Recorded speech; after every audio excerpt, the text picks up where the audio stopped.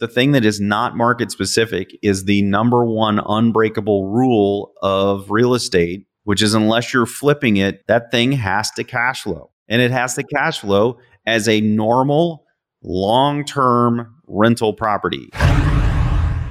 Welcome to the Get Real Podcast, your high-octane boost of full-on reality therapy for personal, business, and investing success with your host, Ron Phillips, because somebody's got to tell it like it is. Hey, everybody. Welcome back to the Get Real Podcast. Ron Phillips, Heather Marchant here. Interesting topic today. Going to be a fun show, I think. Yeah, this is a requested topic, which bring on the requests. We actually love it. We love it. Hearing what you want to hear from us, what you want to hear, I guess, is really helpful. So yeah, we got two in a row that are going to be pretty good, I think. So this one and they're all good, but this one and the next one I'm actually pretty excited about. We've talked about this in little bits, I think, on a few podcasts, but we're dedicating an entire podcast to this one. But before we get into that, we have a class coming up that you guys can all attend if you'd like. It's going to be also a lot of fun, tons of information. When is it, Heather? I think this week as you're listening to this. Yeah, that's true. So it's Thursday the 24th. We have to record this a few days early so that our awesome people can make this look good and have it up and ready. So it will be at 1 p.m. Mountain, so my time zone, and 3 p.m. Eastern, Ron's time zone. So hopefully that will be a time that works for everybody. And it'll run for about 90 minutes is our game plan. It may be 60 to 90 minutes, just depending on questions, which makes it fun. It can be interactive. You can ask questions throughout, which is awesome. But covering the basics of real estate investing, sharing some client stories. So if you've attended one of our webinars before, I would say the content is somewhat similar, but we're updating it every time with new information because the markets are changing. I mean, that is not anything new to everyone listening, that there's been a lot of change happening in the last few months. So tune in and listen. And then if you've already been before, man, we love when some of our veteran investors join these calls to help share their perspective for new investors. Yeah. And we love it when our veterans say, hey, would you guys spend a little more time talking about this too? Right? Yep. We try to make it so that it's good for everybody. Yes. So there'll be something to learn, I think, for everybody who attends. Yeah. Agreed. It'll be awesome. So join us. And if you want to join, email us. So today's topic of conversation is short-term rentals. Man, all the rage. Like everybody is buying short-term rentals. Everybody. Yeah. Buzzword. People not in real estate are buying short-term rentals. Mm-hmm. Yeah. People I meet out and about, you're in real estate. Oh, yeah, I just bought a short-term rental, Airbnb. I'm like, oh, okay, good. That's great. Good for you. I think most people that I've talked to get into it because they want to have a place to go and have vacation. And then they want to buy a place, but they're not going to use it very much. And so they do a short-term rental with it, or an Airbnb as people call it. So that's kind of the norm I see. And then I think the other reason people get into it that I've also seen is the crazy high returns that you can make, and that they hear about it and they want to get in the game. Okay. So for anyone listening to this who hasn't talked to their hairdresser or carpenter, whoever they know that they've met over the last few weeks, and haven't already talked to them about short-term rentals and what they are and how they work. A short-term rental is basically just a rental house in an area where people want or need to have nightly rentals and they don't want to rent a hotel. I use them when I travel. I use them too. I don't use Airbnb because I had a horrible experience on Airbnb. We rented. Have I told this story? No. Okay, so a couple of years ago, we booked a family vacation in Florida. We went down there and we went to Disney first and Universal and did that thing. And then we were going to go chill down on the beach. So we rented a house on the beach for the second part of our stay. We checked out of our hotel in Orlando and we started to drive to the coast, and we were notified by our Airbnb that they were just canceling it. What? They just canceled it. No explanation as to why? On our way there, it's not like you can just grab a house on the beach the same day as you arrive in Sarasota. It's not going to happen, right? So literally no reasoning, no nothing, just canceled it. We called Airbnb. So turns out they wanted to use it that weekend. So they canceled us and they went there. No way. Zero recourse from Airbnb. I mean, understandably, we were upset. We couldn't stay on the beach anymore, completely jacked up our whole vacation. And it would be one thing if Airbnb actually did something. They did nothing. So we don't rent from them anymore. We rent from HomeAway, and or at least I think that's who it is. It used to be VRBO, or maybe it used to be HomeAway, and now it's VRBO, one of the two. That's where we rent our houses. But that's all beside the point. These are homes that you can rent per night, and you can rent them for extended periods of time if you want to. And then there's a new thing called midterm rentals, not to be confused with short-term rentals or long-term rentals. And you guessed it, they're like monthly kind of stays. They're furnished monthly deals, right? And the short-term stuff, the daily, the nightly stuff is all furnished as well. So it's very much like a hotel, except for it's a house or a condo or something like that. And so that's what we mean when we're talking about short-term versus long-term versus now midterm. So somebody came up with a new term, midterm. So fantastic, right? That is really interesting that they can give a whole classification to that. Okay. Yeah, right.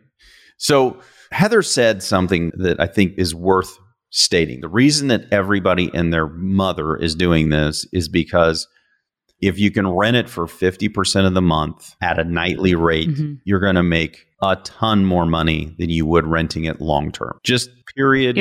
End of story. That is going to happen. Okay. Now, there's some challenges with this, Heather.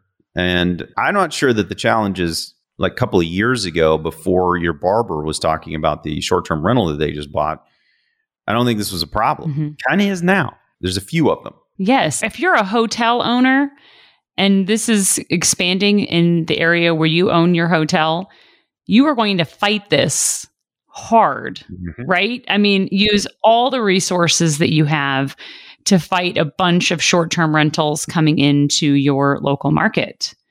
And that's what's been happening for a long time.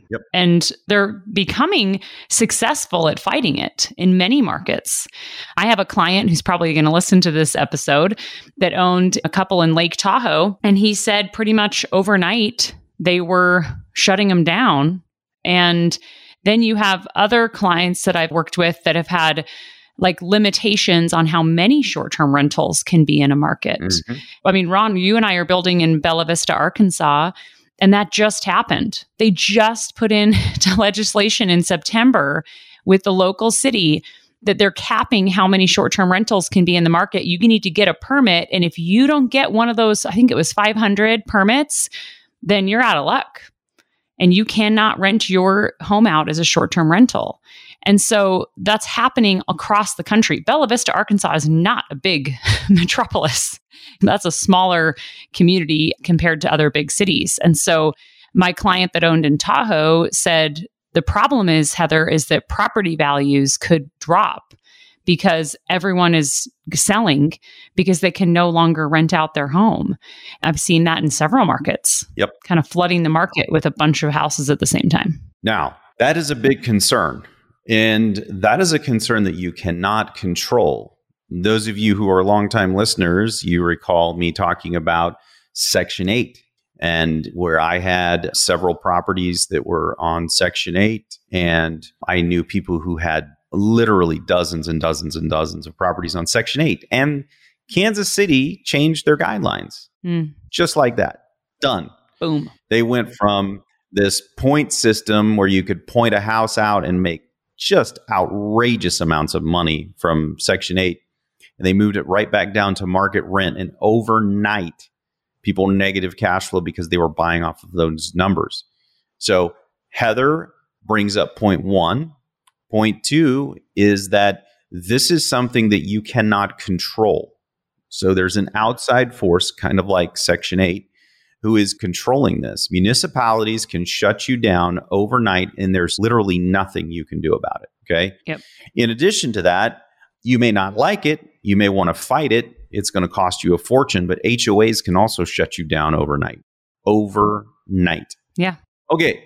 That brings us to one of the ones that we have talked about on the show for quite a while, actually. And that is you've got to know and vet your numbers. Yeah.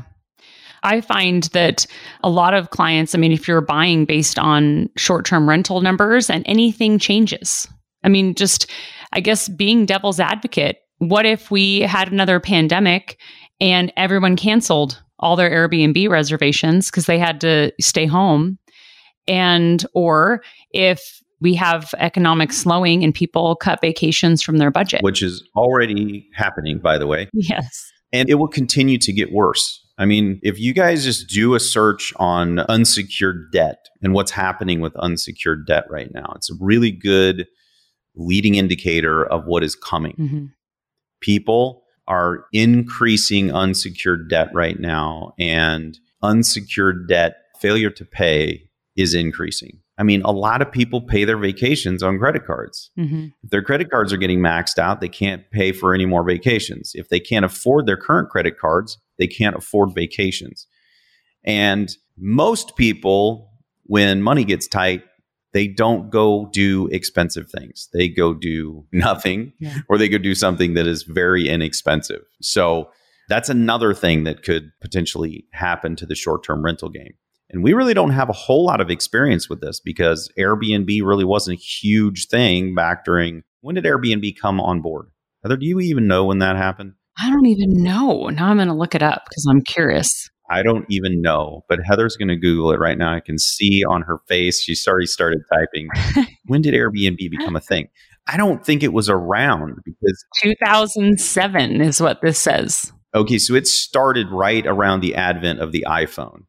And right after that, we had the crash. So it really wasn't a thing. Mm-hmm. Most people didn't know about it until post-crash. So we have no data for what happens after some kind of a crazy crash. Yep. But the most important thing, I think, of all of the things that we've talked about is that so many people were so yield hungry that they've chased these and they're making deals that should not have been deals because the yields was so high on these short-term rentals. Yeah. I mean, they're paying outrageous amounts of money for short-term rentals because of how good the numbers will look. And the numbers really were that good. Yeah. Agreed. But in some markets, that's the tricky part. They have flooded the market with them. And now the vacancy rate has dramatically increased on short-term rentals. And so this happened with Turo, which Turo was a kind of a young up-and-coming business model. Some people went in and made a ton of money for a while, really got themselves established. And then everybody else jumped on board, started renting their cars. My sons and I think we've talked about it on the show, we did a little Turo business. It was impossible to make that thing work. There were too many cars. The market had just gotten flooded with cars. That has happened in the short-term rental market in a lot of the major areas where you would expect to have short-term rentals. Yeah. So vacancies have gone up. I've had friends of mine who are like, man, like the occupancy rates are like 30%, not 50, 60, 70 like they were, 30%. That's crazy. And most of my friends didn't buy them off of the crazy high numbers. Most of my friends bought them really, really well, and they decided to do short-term rental with them. So they've made a fortune on short-term rentals. But they can turn them back into long-term rentals, which leads to the only way you should be buying these, Heather. Literally only way you should be buying these. Yes. And we have said this on this show repeatedly. So if you bought one of these things and you didn't listen to us, shame on you, because you're about ready to get a lesson in, I don't know. Yeah. Bond market education. You're about to get a real estate education. You're about ready to get one of the painful ones. Demand. Yes. I mean, I've helped clients sell their short-term rentals and reposition into long-term rentals, and they're taking a loss selling just to get out of them.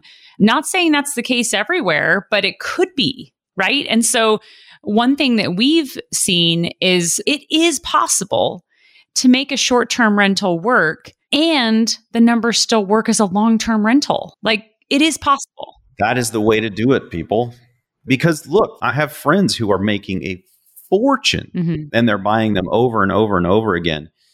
But every one of them is buying properties that they can hold long term when this whole thing stalls out. Yeah. And it's market based. It could be eliminated in a specific market overnight, but it could also just stall out because too many people own Airbnbs in that market. Mm-hmm. And then in another market, it could still be on fire because everybody's still going there on vacation and there's business travel that goes there. Yeah. So it really is market specific, like everything else we talk about. But the thing that is not market specific is the number one unbreakable rule of real estate, which is unless you're flipping it, that thing has to cash flow. Yes. And it has to cash flow as a normal long-term rental property, LTR, not STR, okay, or MTR. And maybe for people listening, in case we're like just using a bunch of terms that you're not understanding, just to clarify, if you have a property, a single family home in Oklahoma, right, that can rent for $1,400 a month and it cash flows at $1,400 a month for a year lease, meaning long-term rental, but it's in a location that has a demand for shorter term rental contracts. And we haven't talked about this, but you have needs for short-term rentals that are not just vacation. Yep. Right? I mean, we have a client that is picking up a property in Alabama that's close to the airport in a good neighborhood and also close to a hospital. And they have a short-term rental contract for nurses, for traveling nurses. Yep. I mean, thinking outside the box on this, that vacation is not the only need. So that home, if we're using that as an example, switching from Oklahoma and Alabama, the numbers work for a 12-month lease. It cash flows with 12-month lease numbers. And so you're just kicking it in the pants by adding in short-term rental numbers and just improving your cash flow. Why not do that? But it's not backed by vacations and those type of financial decisions that people are going to be making. And it's not super high-end price point. Mm-hmm. So it's affordable, which means it cash flows as a long-term rental. This isn't some super sexy big pool and all those things that a vacation home needs to have. This is a good, sturdy home in a good location. That said, I have friends who have houses just like Heather described, and they're doing incredibly well. Yeah. You just really have to vet these. Mm-hmm. And my friends who post on Facebook about this stuff all the time and are talking about it amongst ourselves, the overarching theme is vet the thing like a long-term rental, like just a normal rental property. Yeah. And if you can cash flow that way and there's a need in your market for short-term rentals, you're going to make more money. Yes. So go ahead and do it. That's fine. Nothing wrong with that. Okay. Yep. But when you run your numbers, you can't run your short-term rental numbers the same way that you run them for a long-term rental because the management companies are going to take 20 to 25%, right? You have other costs that are associated with that because you're going to pay the utilities. You're probably going to pay for cable or satellite, whatever it is, internet. You're going to pay all those expenses because when someone shows up there, they want it to be as close to a hotel as possible, but still be a house. Yep. Or a condo or whatever it is that they've rented, right? So it's really, really important that you think about this in more ways than one and have more exit strategies. The most important being that I can sit on this thing and write it out as a long-term rental. Exactly. And we've had clients asking us for several years for short-term rentals and wanting to build short-term rentals and things like that. And this has always been our messaging. So nothing has changed over the last several years since this has even become a thing. We've had the exact same philosophy. So we've had a couple markets that we've seen that short-term and long-term rental numbers work, and it's exciting when that happens. But Bella Vista was one of them, and Ron and I have been building there, and that was one of our potential exit strategies. And we've kind of said, well, I don't know if that's a good exit strategy anymore because of the HOA and city regulations. And then we had that option in Cape Coral, but it's been taking a really long time to build down there. And we'll just evaluate once the projects are completed and those homes are built because they work for both. Right. They could be long-term and short-term. So it gives you another exit strategy. It gives you options, which is exciting. And allows you to pull an enormous amount of cash flow while it lasts. Mm-hmm. So the people who got into Turo and made a ton of money when Turo was awesome, they made a lot of money. Yeah. And then they ended up with some nice cars. That's kind of what happened to us. We ended up with some nice cars. So, not the end of the world, right? But just know going in that this is kind of like that. It can get very, very saturated. It can get that way very quickly. And the government can turn on you in a split second and you're not even going to know what hit you. Yep. So just be careful out there, folks. Yes. And there are people who are raising money to do these. So if you are putting your money into a fund that does short-term or mid-term rentals, you need to make sure that they are the sponsor of those syndications or those funds is vetting these properties appropriately and not chasing dollars because they have money that they have to place. Oh, so important. Yes. And I'm just going to say it again, okay? Because those of you who are friends of mine on Facebook, you've already seen the post. I am in current litigation with someone who got out ahead of their skis and then made it worse on themselves by borrowing more money and getting more people involved because they thought they could fix it. Yeah. Be careful out there, people. Not everyone who has a big name online is what you think they are. Yeah. I promise you. I'm not going to get on here and start saying people's names. It's just not who I am. But I'm telling you, I know people personally who are losing properties and are continuing to raise money. Be careful. Vet people appropriately. Just be careful, folks. It's not going to get better. It's going to get worse as the market worsens. Yeah. People are going to try to save their reputations by borrowing money and robbing Peter to pay Paul. It is happening.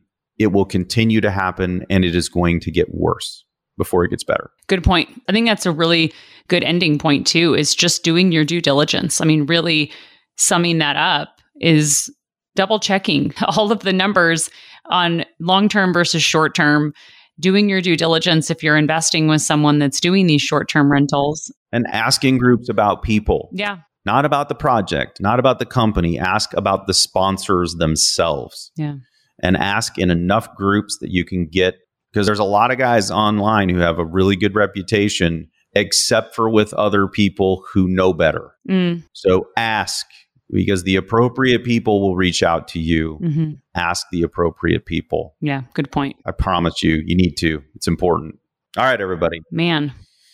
Don't be scared of short-term rentals. That's not the message. The message is be smart, okay? Be smart. And until next week, get out there and make something happen. This has been the Get Real Podcast. To subscribe and for more information, including a list of all episodes, go to getrealestatesuccess.com.